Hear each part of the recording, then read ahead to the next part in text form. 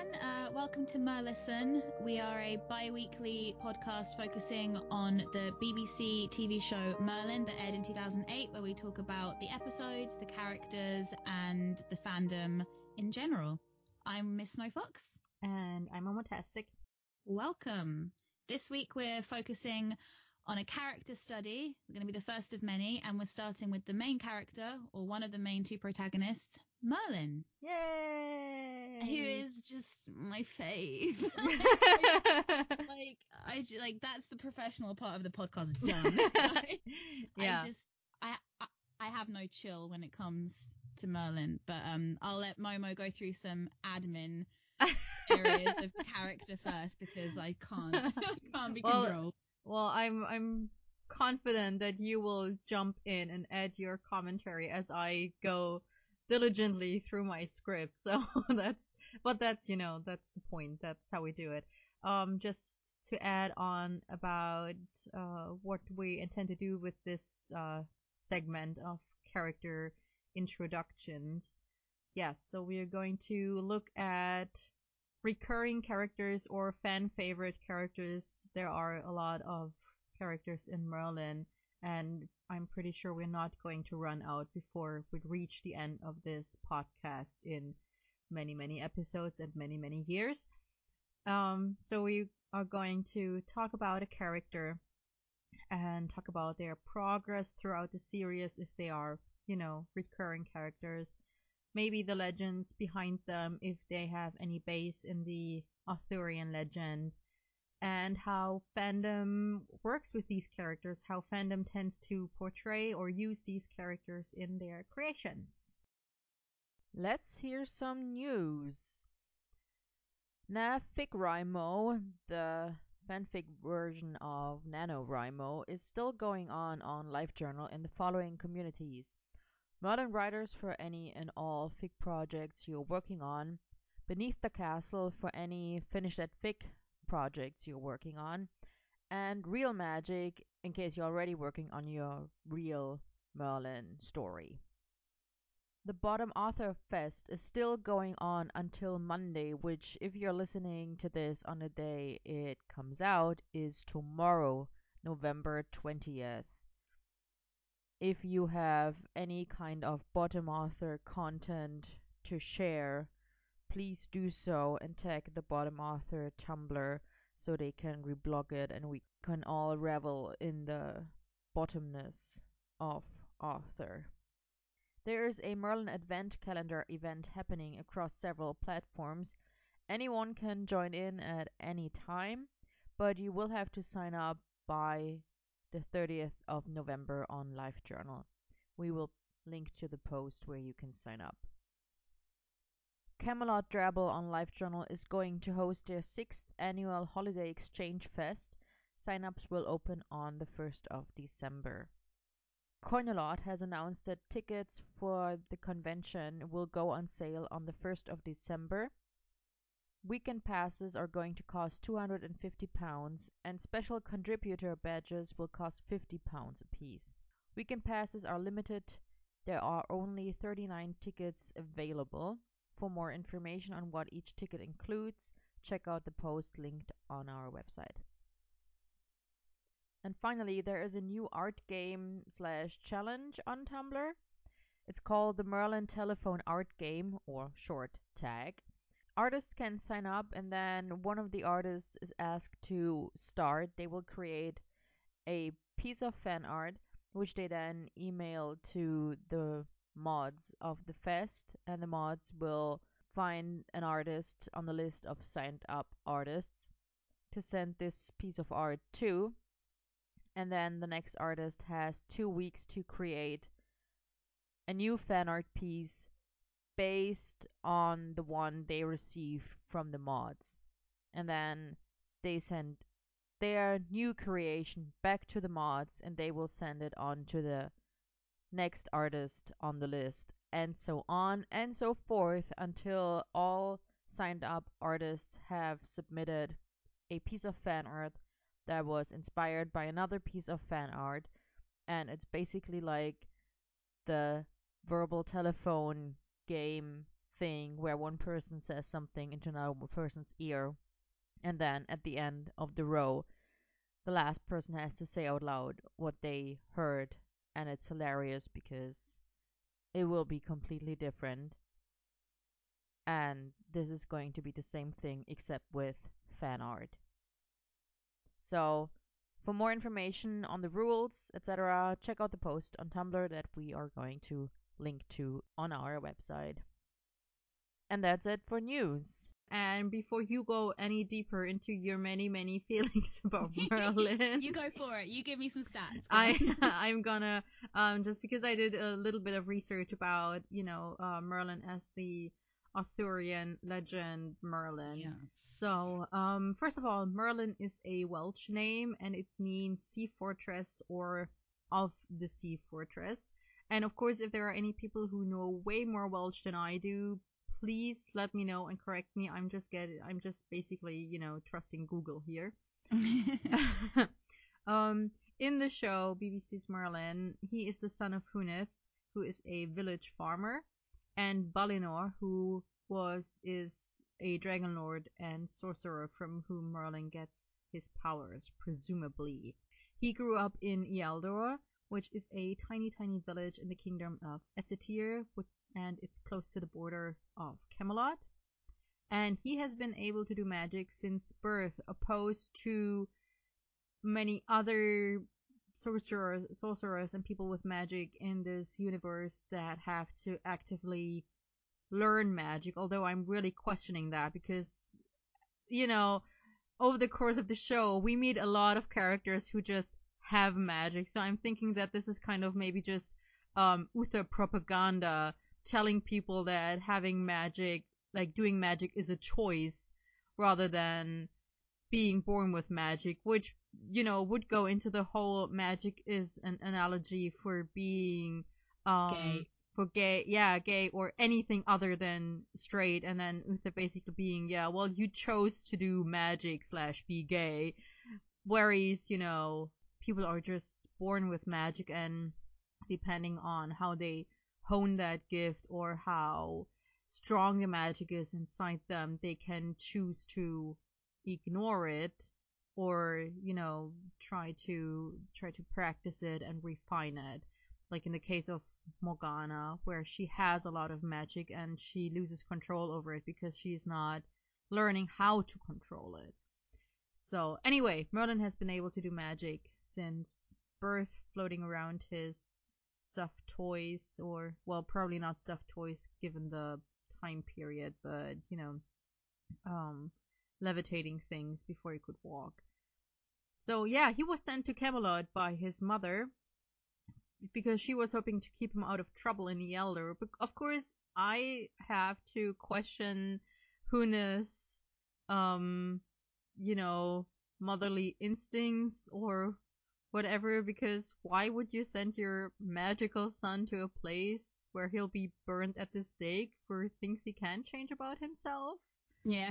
That's like A+ parenting. Well, at least the villagers, won't Bully pick him. on Merlin. A-class logic there. Yeah. So let's not get into it. He is known among the druids as Emrys, and Emrys means immortal one, which of course, given that he's still alive in the 21st century at the very end of the show, is pretty literal. After he arrives in Camelot, he becomes Prince Arthur's manservant because he saved his life, mostly by accident, from a witch. And then Uther is like, well, I want to reward you for saving my son's life, so be his servant. The Merlin Wiki puts Merlin at 18 when Huneth sent him to Camelot. I personally headcanon him somewhere between 16 and 18, so maybe a little bit younger than the I was about to say official source, but the wiki is not an official source. But yeah, so I headcanon him a little bit younger in season 1, mostly because I want him to be a couple years younger than Arthur for my own selfish reasons.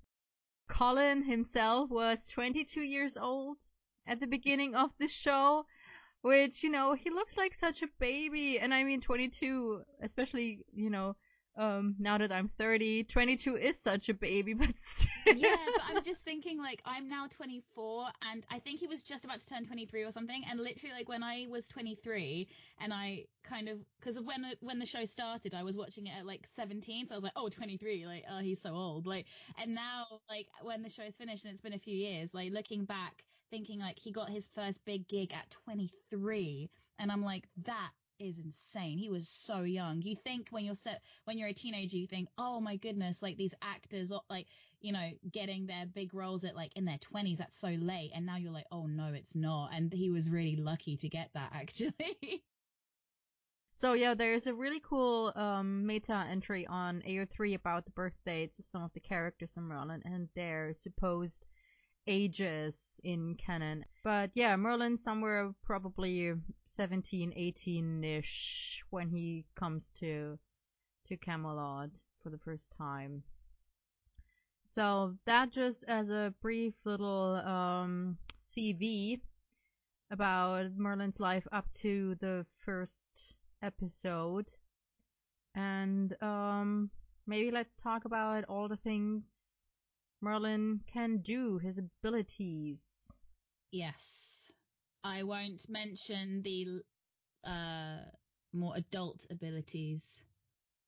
The more adult abilities? Adult abilities. Yes. Not dull. No, adult. The more adult abilities. What are the more adult abilities? Well, I don't know. I just feel like, his magic could definitely help him with lack of a gag reflex, is what I'm saying. That's fanfic abilities. That's... Oh, sorry. I didn't realize they weren't the same thing. No, we're talking Merlin's abilities that are strictly, displayed on the show still. We're not in the fandom part of this episode yet. Damn it. Well, I mean, it's intrinsic, right? It's not, it's kind of part of who he is, but he can enhance it by learning and knowledge. So that's kind of where we stand, but it's never really explained, is it? Yeah, it's like the first time we see him do magic, it's very much instinctive. He just slows down time and moves an object at the same time to save Gaius from breaking his neck. And then later we see him learn spells from the Book of Spells that Gaius gives him. And again, I'm going to talk about this more in the next episode when we do the review for Valiant, where Merlin actually does this for the first time, like learn a spell from the Book of Spells. But he never really does this after season 1. Like, I think the Book of Spells even disappears. I don't think I've ever have we seen it after season 1? I can't remember off the top of my head, so I might be wrong, but I feel like the Book of Spells just sort of... No, it is in season 3 because Gaius the Goblin brings it out for the court to see. Okay, but then it's been gone for an entire season, probably.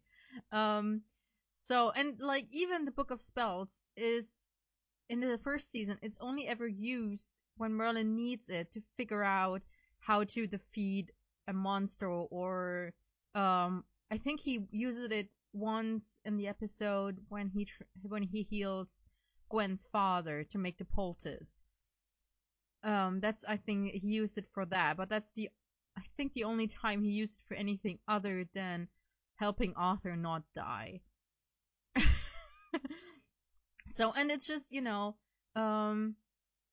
doesn't really develop his magic beyond learning a few spells, and it's constantly stated that Merlin's the most powerful wizard of his time, or even all time. And we don't really see much progress for that. Like, thinking back to the first episode, to the pilot, Mary Collins, okay, she disappears in a whirlwind, and she shapeshifts.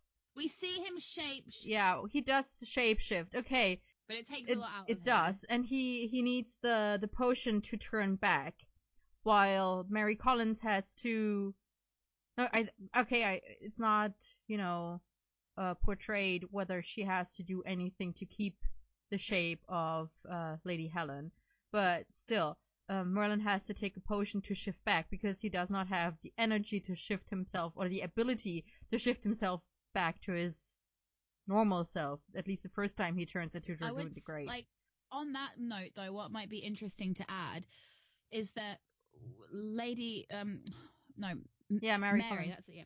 Mary Collins, I think maybe what we have a difference here is perhaps like light versus dark magic. And also on that note, she was taking the form of somebody else, who she had to murder. Yeah. And so she then could take her form, and she had like that voodoo doll. So I feel like maybe it's just a case of light versus like dark magic having like maybe no bounds and light magic having maybe more bounds than that. And obviously with Merlin, like I think he was also like aging himself, which is quite like a hard spell. And I think that's probably where it is. Like she was transforming into somebody, but I mean, obviously you can't really compare the two, but she was like transforming into somebody completely different. Okay, and but what's doing it with evil magic-y about, turning yourself into a whirlwind and disappearing?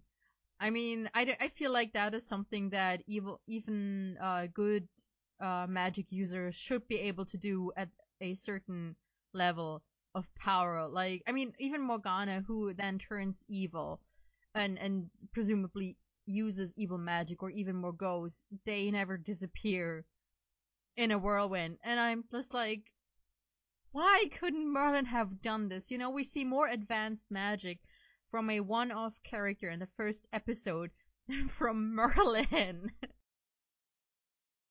I feel like it's just one of those things that, yeah, I don't know. Maybe the writers thought that we were less interested in that and more interested in him as a person, which I guess is true because we only kind of realized that through us having conversations on Skype. Hang on, actually, he doesn't really advance. And I think also probably I would imagine that part of that is budget and like CGI, which obviously probably would cost quite a lot to do it on a regular basis. But yeah, it would be nice to see a bit more of that as opposed to just kind of tropey ridiculousness, for sure. Yeah. Like, I mean, absolutely. one excuse I could think up, in the writer's defense is that Merlin never really has a teacher either, because Gaius is definitely not willing to teach Merlin anything. Like, the only thing Gaius really does to advance Merlin's magical abilities is give him the book. And he never does anything beyond it. Like, Gaius is very much the conceal don't feel type of mentor. He's like, don't do magic unless it's absolutely warranted as a last-ditch effort. We will all die if you don't use it.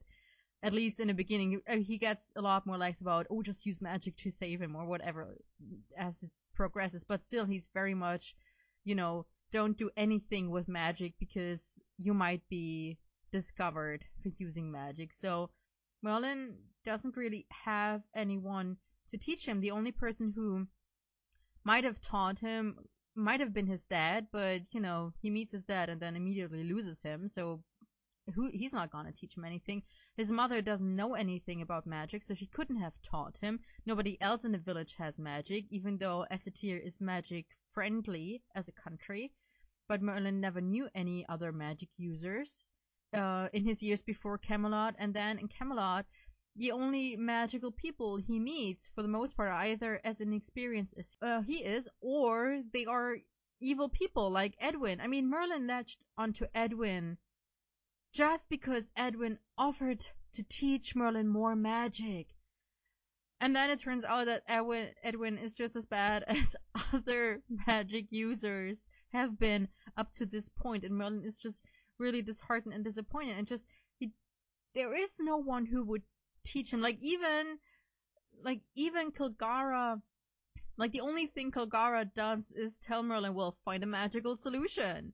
I think the only spell Kilgara ever teaches Merlin is the one to reclaim Cornelius Segan's soul and put it back into the crystal. And even that he only gives to Merlin in exchange for the promise to free him. So Kilgara while being constantly like, well, you're the greatest sorcerer that ever lived, and your destiny is to lead Arthur into the golden age of Albion. He never actually helps Merlin achieve that goal, even by just, telling him more about magic and about what his abilities are and how he can go about learning more about them. And I'm just like, ah! I feel like maybe that kind of, because like you said, apart from Mary Collins, we don't really see many magic users in the show that have amazingly better abilities than Merlin. Like, they're all basically kind of on the same level. So I'm thinking perhaps what makes him unique and the greatest sorcerer to have ever walked the earth is that for him, it's instinctive. Morgause, I think, studied or whatever and practices. Morgana learned from but Morgause. Morgana Edwin, also had probably learned magic, powerful magic. I mean, she made things catch on fire while sleeping. Morgana does have powerful magic, but she knows even less how to control it than Merlin until Morgause takes her in and teaches her. So I feel like what makes him unique maybe is the fact that he, like, it's kind of, I don't know, because I feel like, her magic was intrinsic as well, but it's like you said, it's very out of control. So I'm thinking maybe that's what makes him unique, because he is unique in that sense. He's not a danger unto others or to himself necessarily, and it doesn't kind of make him go mad like it does her, like, it kind of messes with her head and things like that. So maybe that's kind of what it means in that sense, that he's much more predisposed to it and can use it, and obviously then learns from the Book of Spells more advanced stuff. But maybe kind of, I'm thinking now that we've kind of spoken about it more in terms of, like, I feel like all these other magic users probably had some kind of education, especially if they're druids, like, because that's they their learned culture, from their parents in some way. Just to tag onto Merlin being instinctively using his magic only for good, because that's the kind of person he is and the kind of person he was raised to be. Someone made this point on Tumblr, and I'm sorry I forgot who it was, or even if it was just a one-off text post or in response to anything, but they pointed out that at the end of season 5, after Merlin gets back his magic, in the cave where Morgana put him so he would lose his magic, and then he gets it back. And the first thing he does is not any kind of, violence or anything, destructive. The first thing he does is create a butterfly. Like, life. He creates life, and he creates not just life, but also beautiful, fragile life. Because a butterfly, butterfly is so easy to hurt or to destroy, and it's also, especially the butterfly he created, the little blue one, it's just he creates life that is beautiful and fragile and absolutely harmless, that could never hurt anyone or anything, because even after 10 years and after everything, and we're gonna talk about maybe how Merlin as a character becomes morally grayer over the years. He still has this innocence inside him, and this innocence is his magic in its raw form, and it just manifests in such a beautiful way. And I think that's just gorgeous. That was such a beautiful choice. Like, one of the few things I'm gonna praise the writers on, especially in later seasons, is the decision to have Merlin create that butterfly instead of tearing down the walls of the cave to free himself first thing, Now I've given Rock some feels. I just because he deserved better. And I've already touched on this, because the next part of this episode is Merlin's personality and character, and I've already started in on this. So in the beginning, he is a sass master, but also he's like, he's cheeky and friendly and loyal, and he likes to help people. And he's also a little bit, a little bit quirky and weird and different, but in all the best ways. But there's also, I feel like even from the beginning, there's a little bit of a, well, I don't want to say dark side because dark would imply that, dark things are bad things. So I prefer to say evil, but it's also not really evil. Maybe morally gray is the right turn of phrase here. So there's also this already gray area in his characterization because, he doesn't really show, like even in the first season, he doesn't show much remorse or even any remorse for killing evil people or people he perceives as evil people. But, he lets the chandelier drop on Mary Collins in the first episode. He has to have assumed that it would kill her if a massive chandelier with some spikes on it drops on her. And it just goes on, and then as we covered in the episode review, I did statistics while rewatching Merlin, and I actually counted.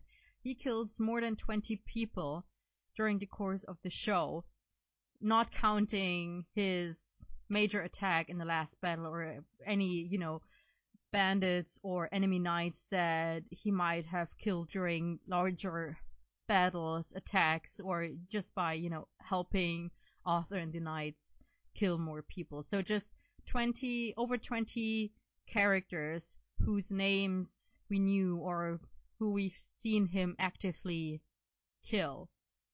And 20 might not seem a lot compared to Arthur or other characters who kill way more than that.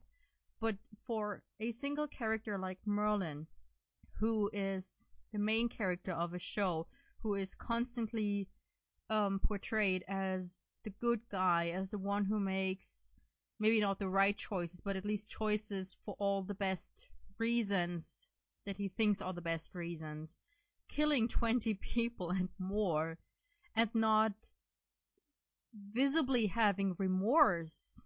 Like, he never, like...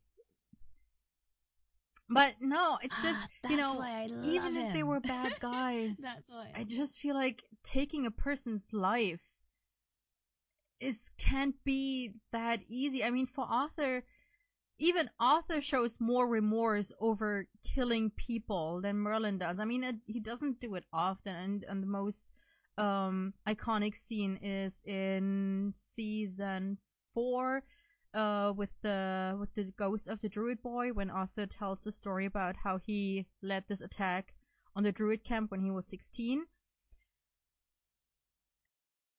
Oh yeah, that's in episode 10, and Yeah, then exactly. And then Eliane So Arthur gets shows possessed by remorse the ghost of for killing people in that episode, and then I don't know if there are other episodes where he really shows remorse, but Merlin never has an episode or even a scene, a moment where we really see him regret killing people, even if it was the only thing he could have done to save Arthur. But he almost ruthlessly kills these people because, it's in his mind. It's either kill them or let Arthur die. But I think that's what it is, because correct me if I'm wrong, I don't think we've ever seen Merlin have time to think about killing. It's always very much in the moment. So either in a battle, but what or about it just the had to be done. aftermath? So Mary Collins, if was he very doesn't, instinctive, he just did it. For him not to think about killing them in that moment, I get it. With Sophia and her father, when Sophia's about to drown Arthur, that Merlin kills them. In that moment, I get it. Because you're in that moment, it's the heat of the moment, and if you don't do something now in self-defense or in defense of Arthur, then Arthur is gonna die, or Merlin himself is gonna die, or someone he cares about is going to die. But what about afterwards? And I mean, of course, the episode usually ends after Merlin has killed someone. But I just wish that at some point the writers would have taken the time to add a scene, even just a scene, in any episode where Merlin is like, I wish, like, I'm having nightmares about killing that person. You know, that like, even a one-off sentence like that, Merlin having slept badly and Gaius being like, what are the bags under your eyes about? And then Merlin's like, well, I had a nightmare again about killing whoever. You know, that just would have shown me as a consumer that Merlin thinks about the people and creatures, you know, sentient creatures that he's killed, and not just kills them and moves on. I find it makes, I don't know, I think, like, for me as a consumer, it makes me see him as much more of an interesting character that he doesn't have that remorse, and that makes him different, because I feel like we always see that side of characters where I had to do it, I didn't have a choice, but Merlin is like, yeah, I didn't have a choice, but you know what?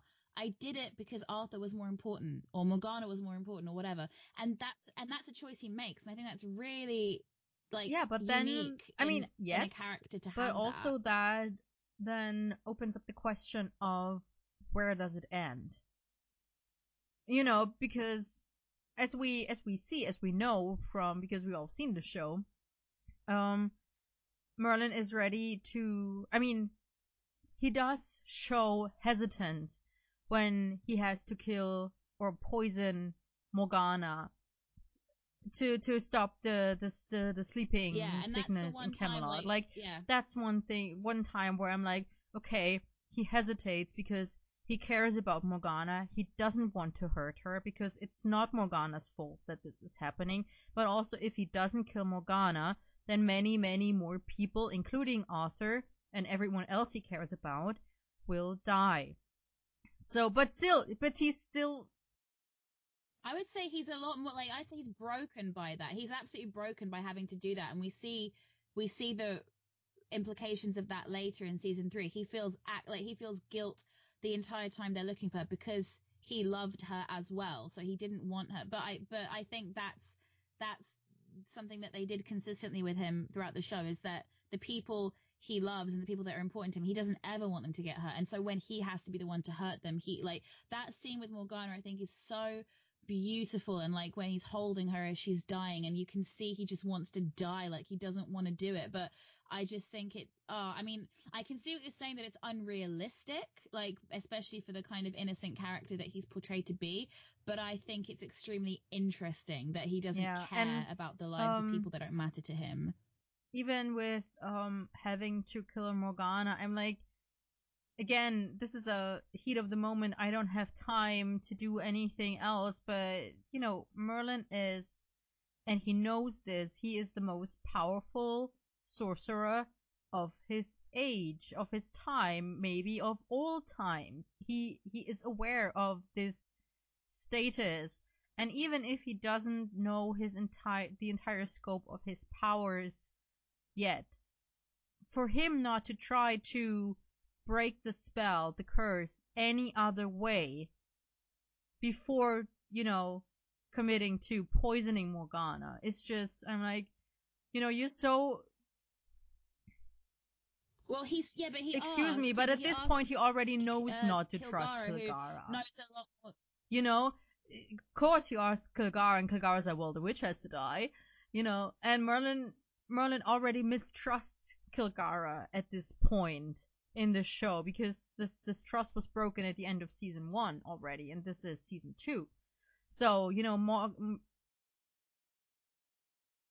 But, like, I feel that, like, because obviously in season 1, Morgana has given Merlin reason to distrust her already, and he's very suspicious of her already in season 2 because of all the stuff. Well, except, yeah, because of her killing Uther, like that she's got like a bit of a kind of at this point in time, like, Merlin is very much of the same opinion as Morgana. Like, the only reason he stopped Morgana from killing Uther is not for Uther's sake, it's for Morgana's sake. He agrees with Morgana that Uther is terrible, and if Gwen hadn't said that killing Uther doesn't make a difference to her either way, Merlin, like, if Gwen had said, yeah, I want Uther dead, Merlin would have let Morgana go through with it. And this ties into what you are going to say in the next episode. which we recorded before this episode, about Gwen being very much the moral compass in the group. Because if in this moment Gwen hadn't said, it doesn't make any difference to me whether Uther lives or dies, because if he dies, nothing changes for me. My father will still be dead. Merlin is like, shit, you're right. And then he realizes, I assume, in this moment that it might not make a difference to Gwen whether Uther lives or dies, but it will make a difference to Morgana to have killed him. It will change Morgana as a person, and so he saves, or he attempts to save, because then the other thing happens and Morgana decides not to kill him. But he goes out to save Morgana from herself. This is very much about Merlin wanting to save Morgana from herself, not someone else from Morgana. So I think at the end of season 1, he still very much cares about Morgana and believes in her goodness, even though he knows that she has a temper and she is capable of killing other people, but he still believes that, she's like him. She kills bad people. She doesn't kill good people. But I think that's where I'm getting at, is that he's got that, in season 1, he's seen she is capable of doing this. In season 2, even though he's vehemently defending her, and for a good reason, because she's not done anything wrong yet, he says, Kilgara from episode 3 says, she is trouble, you should not help her with her magic, da-da-da-da-da. And he's defending her, but he's already got that seed in his mind. By the witch's quickening, he's already suspicious of her. He's listening at her door. What is she doing with Mordred? Mordred's bad. They're meant to be pairing up, blah, blah, blah. Kilgara, and all that, kind of leads up to something. So when Kilgara stands, and obviously he's suspicious of Morgause as well, and I think he kind of I don't think he knows that they're working together, but he's probably like, what is all this going on? When he stands there and says, what do I do about this spell? And Kilgara's like, you must eradicate the source. It's Morgana. He's like, it can't be. But you can see on his face, he knows that he's telling the truth. So I think that he's like, well, I think that he's in denial, but I think he absolutely knows that it's right. She is the source. There's nothing else I can do.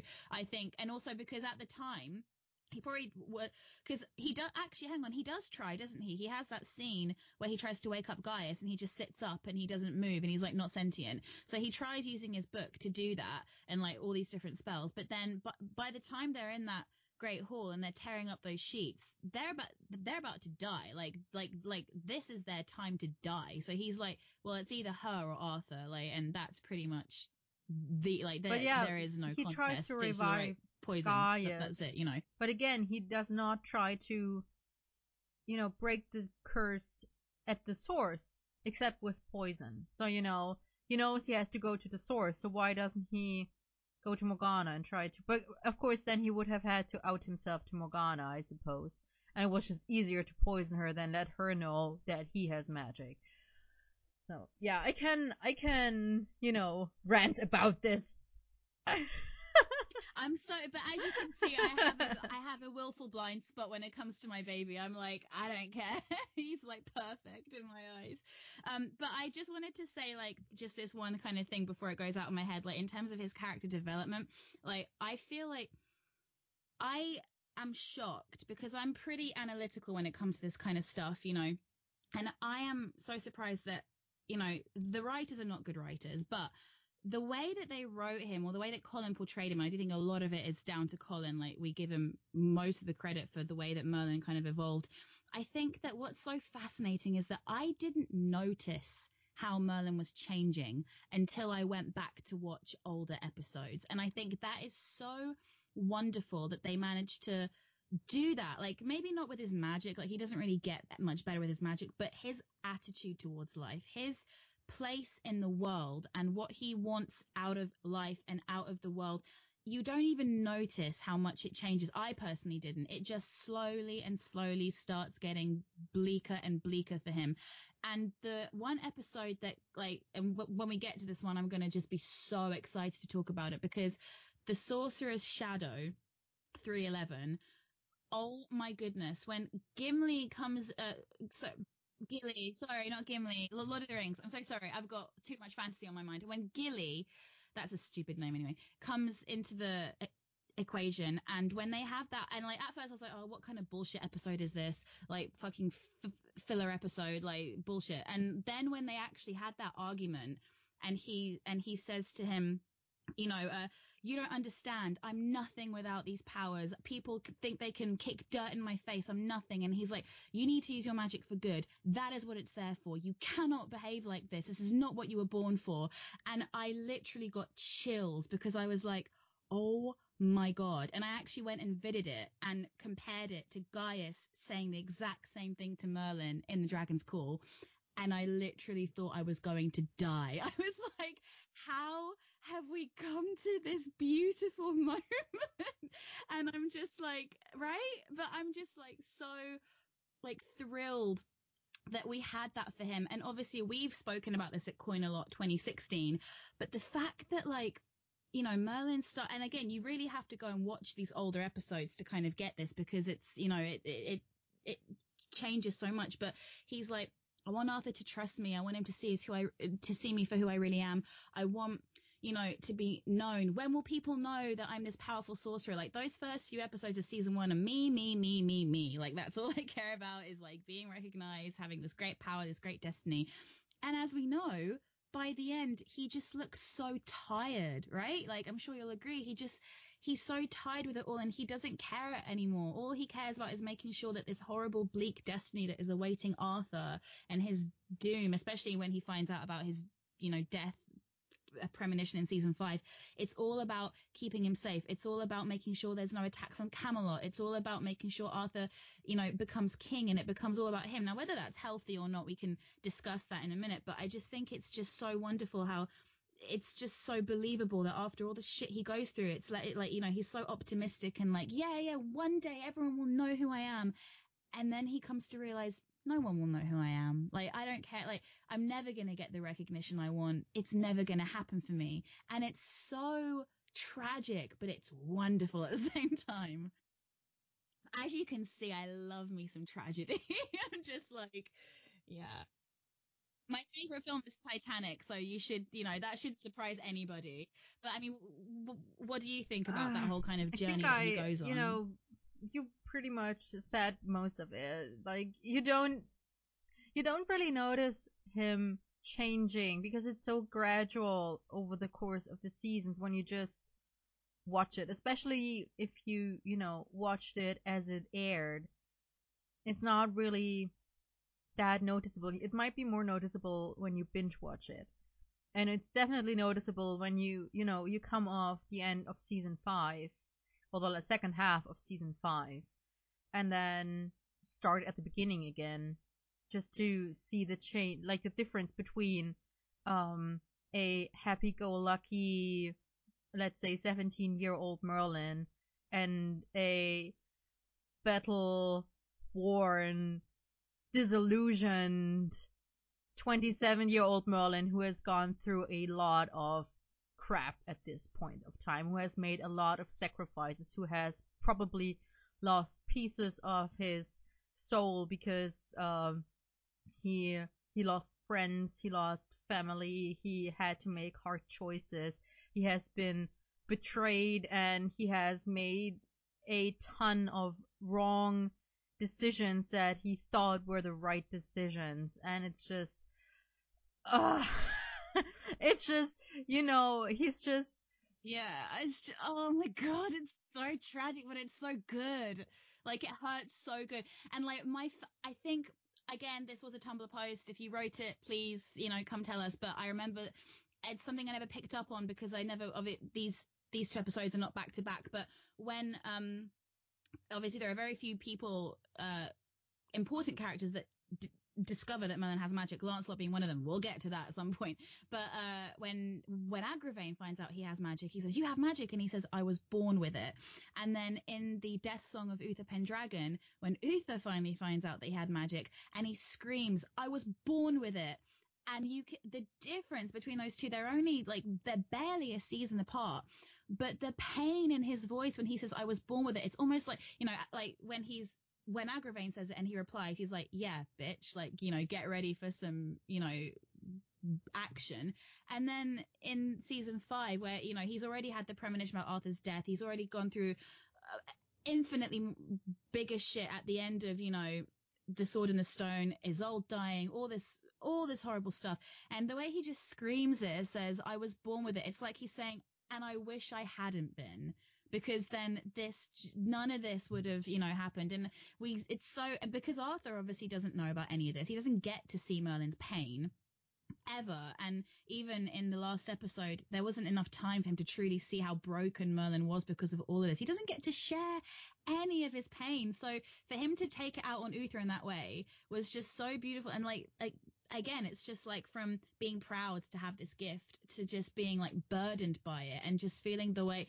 And I'm just getting so emotional because he just, I want so many talkbacks for this episode, because I just feel like I feel like the whole fandom just agrees that he is so exhausted with it all, just legitimately physically tired with all the expectations that he is forced to live with and not being able to share a thing with anyone. I mean, can you imagine having to keep all of that in your entire life and not share it with the person you love the most? Like, just wanting to scream at him, I love you so much and I do all of this for you and I can't deal with it anymore. And it's just like, it gets dark, but without meaning to. It just kind of happened and it's so good. All right. Let's move on a little bit. Because as we have demonstrated, we can talk about Merlin's character development over the course of 5 seasons for hours. But let's have a look at the Merlin from the legends, the Arthurian legends. I made a few notes about this. So in the Arthurian legend, Merlin is King Arthur's tutor and advisor. And Arthur very much knows that Merlin has magic, opposed to, you know, this version where he doesn't. And Arthur is, of course, also Merlin is usually portrayed as an old man, thus casting him in the role of the teacher who teaches a young prince or king how to be a good king. So there are different like origin stories for legendary Merlin. He's the son of a Demetian princess who was impregnated by an incubus, which would make him half demon, I suppose. Some legends say that it was a fairy or the devil or an angel who impregnated Merlin's mother, whoever she was. Some say that he was simply blessed by God with seeing the future, on top of all his other abilities apparently. The legends usually say that he died when the Lady of the Lake captured him, that she stole his magic and then trapped him in a cave. Or, alternatively, it wasn't the Lady of the Lake, it was Morgan Le Fay who seduced him and then turned herself into an oak tree and trapped him there for all eternity. Either way, however he died or disappeared, it's usually his death or disappearance that causes Arthur's downfall. Much like in the show when Morgana traps him in a cave and takes away all his magical powers, and then Merlin's too late to save Arthur from Mordred. Yeah. So also, I would like to point out, because obviously you have like the first appearance of, or one of the most famous appearances of all of these characters is in Le Morte d'Arthur, which is obviously the really, really long book written by Malory, and but kind of the version of Merlin that I feel like is kind of used a lot in pop culture and especially in like the Disney movie is the Merlin aging backwards through time, which is from The Once and Future King, which is that kind of slightly wacky, like not like his portrayal in The Once and Future King isn't as wacky as it is in the like in the movie, but is it's that White? Is that T.H. White?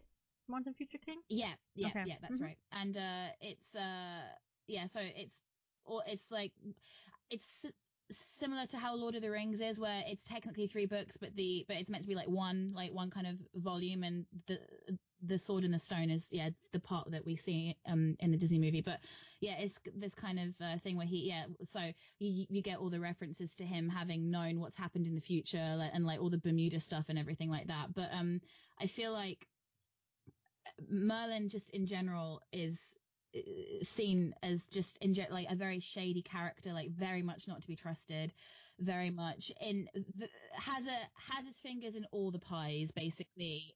I don't know if it's in all the versions of the legend or just one or some, that he was the one who changed Uther's appearance so that he could That's right. that he could have Yes, sex he with did. Igraine, who was He already did. married to someone else, and it was Yes, Merlin who yes. did this for Uther so that Uther could shag someone else's wife That was, without being found out. Yeah, correct me if I'm wrong, guys, but I believe that started in Le Morte d'Arthur, but I also think, because my favorite version of the legend is the Mists of Avalon, and I am rereading it this year, but I read it when I was a teenager, so I can't remember. But I feel like that also happens in that, so I think it's a trope that comes back and back. But yeah, that's kind of like the shady origins of Arthur's birth, which obviously they kind of took parts of that and put it into the show. So Yeah. So yeah. there we have it. And finally, almost an hour into this podcast, we want to talk about Merlin in fanworks. Yes. So I made a relatively short list about really common tropes that I have observed over the course of 2.5 years of reading Merlin fanfic. And this is very much a skewed view because I mostly read modern AUs, plus in canon AUs, like and you use the tropes from the show, like you either you write something that is a timestamp of the show, or you write an AU to the show where things turn out differently because there was a magic reveal earlier. Yeah. Or you write a complete canon AU where they have different roles, and then usually Merlin is not a servant, but either a druid royal, basically, or any other kind of magical royal. So that, I feel like are the most common tropes. So what I'm listing here is like what I've observed, especially in modern AUs, which I think is interesting, just to see how the Merlin's characteristics from the canon show are interpreted to fit the modern, like how it would work in the 21st century. So something I've observed that Merlin, when he has a job, he is often shown as either an artsy or hipster type in modern AUs, with the artsy and hipster being the metaphor for having magic or being different. Like, no matter if it's a non-magical or a magical AU, being artsy is often like a little bit the alternative, or the mark of being magical for Merlin. Like, Morgause will often have some affinity for art or something. I know I'm guilty of making Morgana a bit of an eccentric art collector. Either he's artsy or hipster, or maybe he does some kind of caretaking, like a nurse, a doctor, or even a vet. Drastically Redefining Protocol. Sorry. Sorry, what? Drastically Redefining Protocol. It's like the biggest tongue twister ever. Yeah, because obviously he was Gaius's apprentice on the show, so make him something medical related in modern AU. Sometimes he's a teacher, again referencing the legends where he literally was Arthur's teacher, or even the show where he tries sort of indirectly to teach Arthur how to be a decent human being. Or, of course, the most popular is being Arthur's assistant or employee, because naturally that's the equivalent to being a manservant. And I feel like those just work so well. It's really fun. Yes. I often find it really interesting to see what role people are going to put both of them in. I just find it really interesting. And what you're going to say next about his preferences as well, I find it very interesting. what people write him as, because I'm not like, I get a little irked when he's written as like gay, because he clearly like fancies a lot of women in the show, which like whatever, because like obviously Morgana and Gwen, like canonically from what we understand, it's not like they're going to give us bisexual characters in a 2008 Merlin, like they're written as straight from what we know. So obviously they're sometimes shown to be queer, which is completely fine. But I feel like it just kind of irks me a little bit, because Arthur, because he married Gwen and everything, is almost always the bisexual one if there is a bisexual character, and Merlin almost never is. And I'm just like, ugh, why? Yeah. So what I was about to say is that he's often portrayed as queer in some way, gay, bi, pan. Pan is, I think, pretty common for him. Sometimes even some form of gender queerness, but usually with a preference for men. Yeah, but he, even in modern AUs, he's usually often, with a fluid sexuality, but naturally, since like the most popular pairings are usually slash pairings, he usually has a preference for men. Which brings me, I did some digging on AO3 earlier, because as I've mentioned about 100 times now, I love statistics. And the people he gets most often paired with, and this is both from my experience and also backed up by AO3, are in the correct order from, most popular to least popular, and I'm only just listing a handful: Arthur, Morgana, Gawain, Freya, Mordred, Gwen, Lancelot.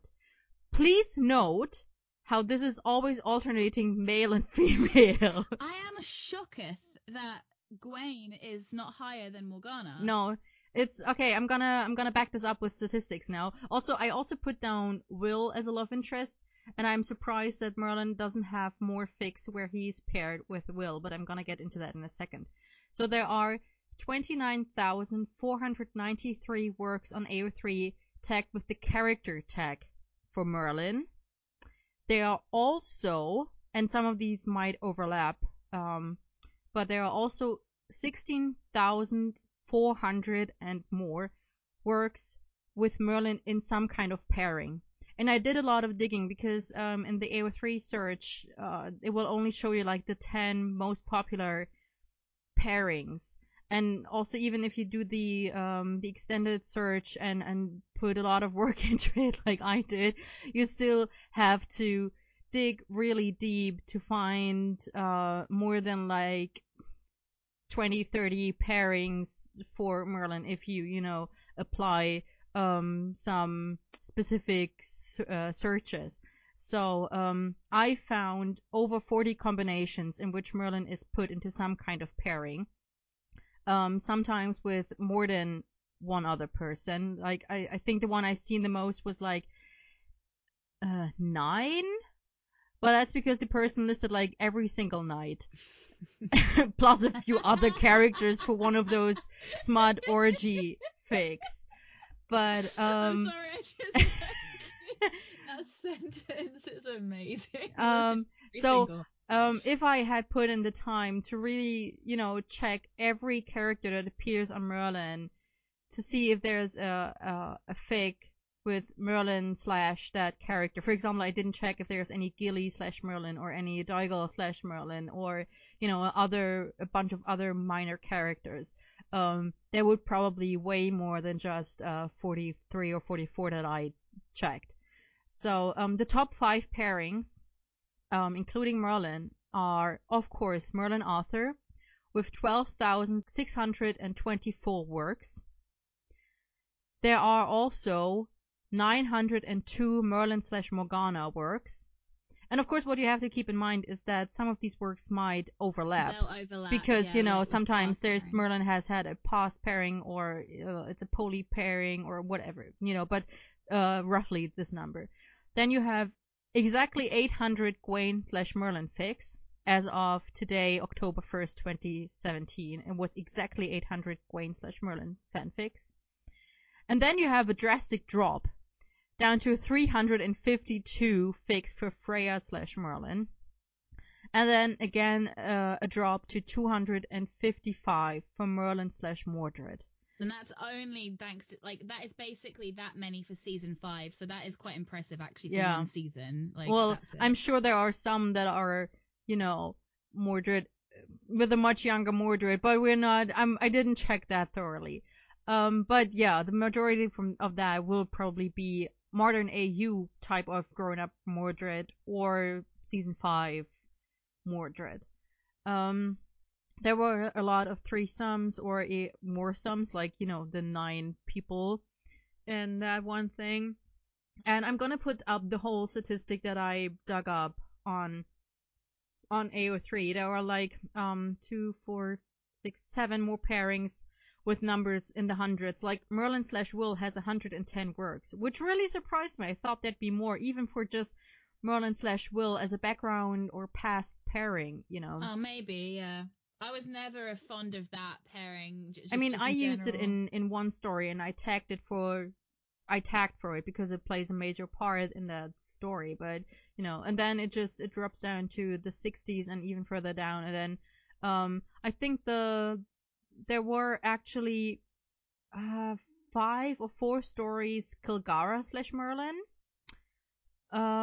So there are some in there that are interesting, like Merlin Morgana Uther, or Gaius Gawain Merlin Arthur. So there's a lot of fanfic to be found on AO3, and like I said, I'm gonna put up the whole statistics on AO3 where we're posting this, and probably also Tumblr.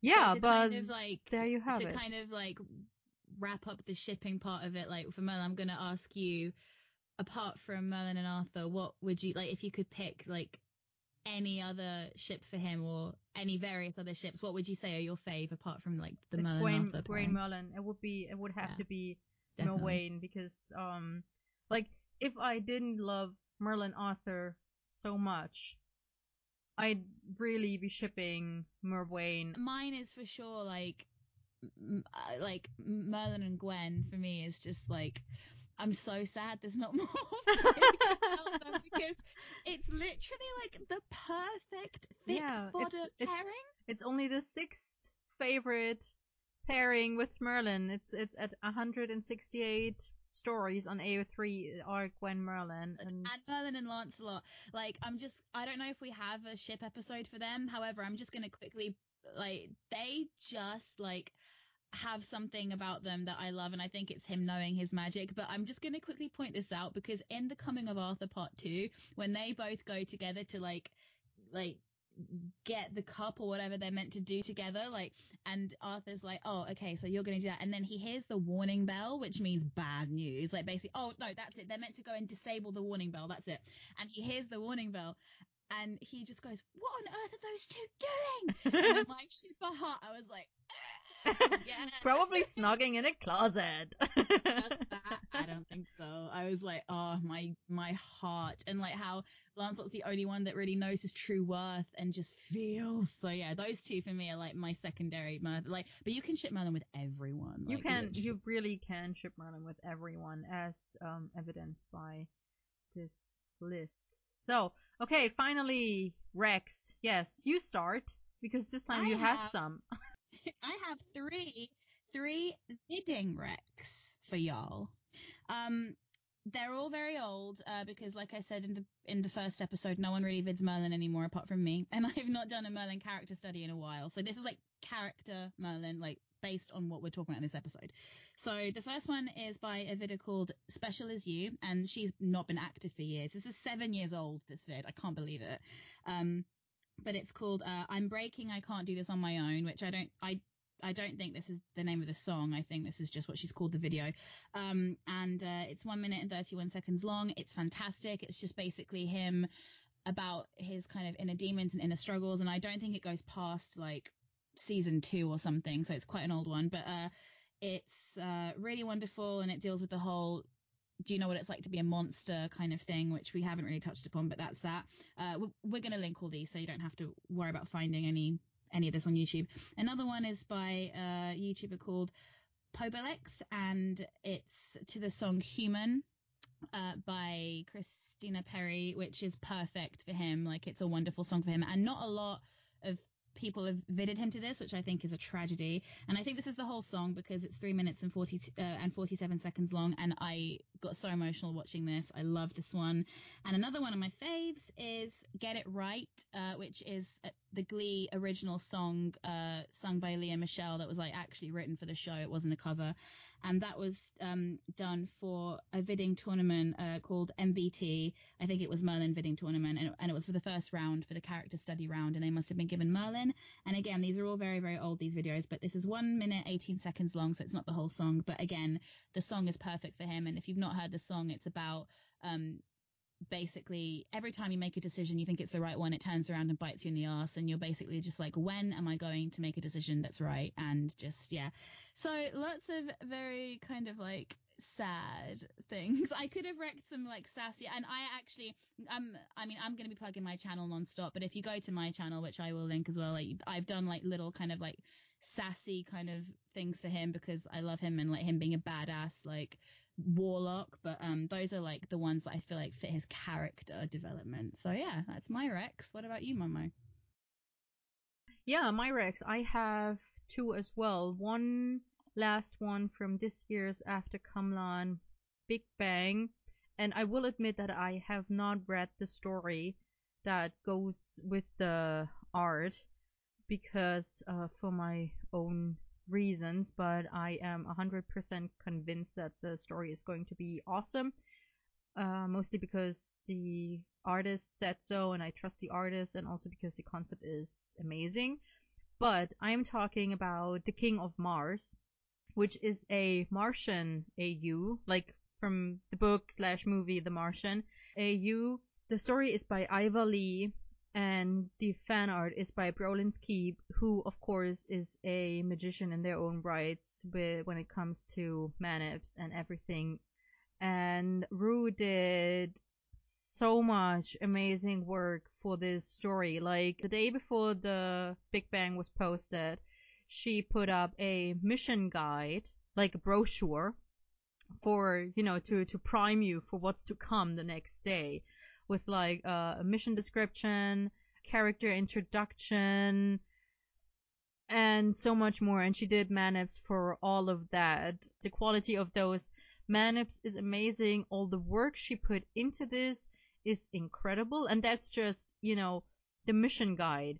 And that's already 14 images, which you can download as a PDF. And then, on the posting date, Brolinsky posts more.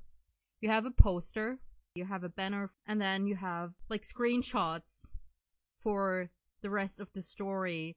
You have well over 20 images for this, and Rue did so much work, and it all looks amazing and such high quality, and I cannot recommend it enough. And I am absolutely convinced that the story that goes with it, or that these are based on, is just as incredible. So you definitely should go and check that out if you're at all into science fiction or The Martian. So that's number one. And the second one is working like in theme with today's episode, Merlin. It's a Merlin-centric reincarnation, well, not quite reincarnation story. It's called And Like the Cycle of the Year, We Begin Again by Catherine from Philly.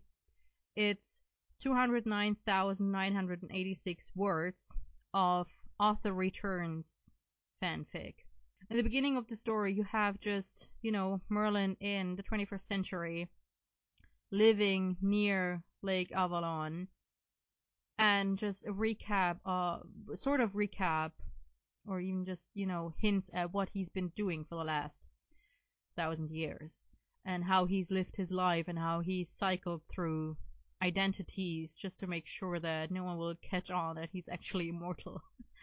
And also, how he misses Arthur, and a little bit of just, all this character development that we just talked about in this episode from Merlin. And then, of course, Arthur returns, and all the feelings that Merlin has had then, and that he still has for Arthur, and just what it's like to have Arthur back and how different it is from how he imagined, but also how much it is the same. And also what I really, really enjoy about the story is that the author made a point of when Arthur returns, he doesn't magically, adapt to the 21st century. Like, he doesn't speak English, he speaks Brittonic.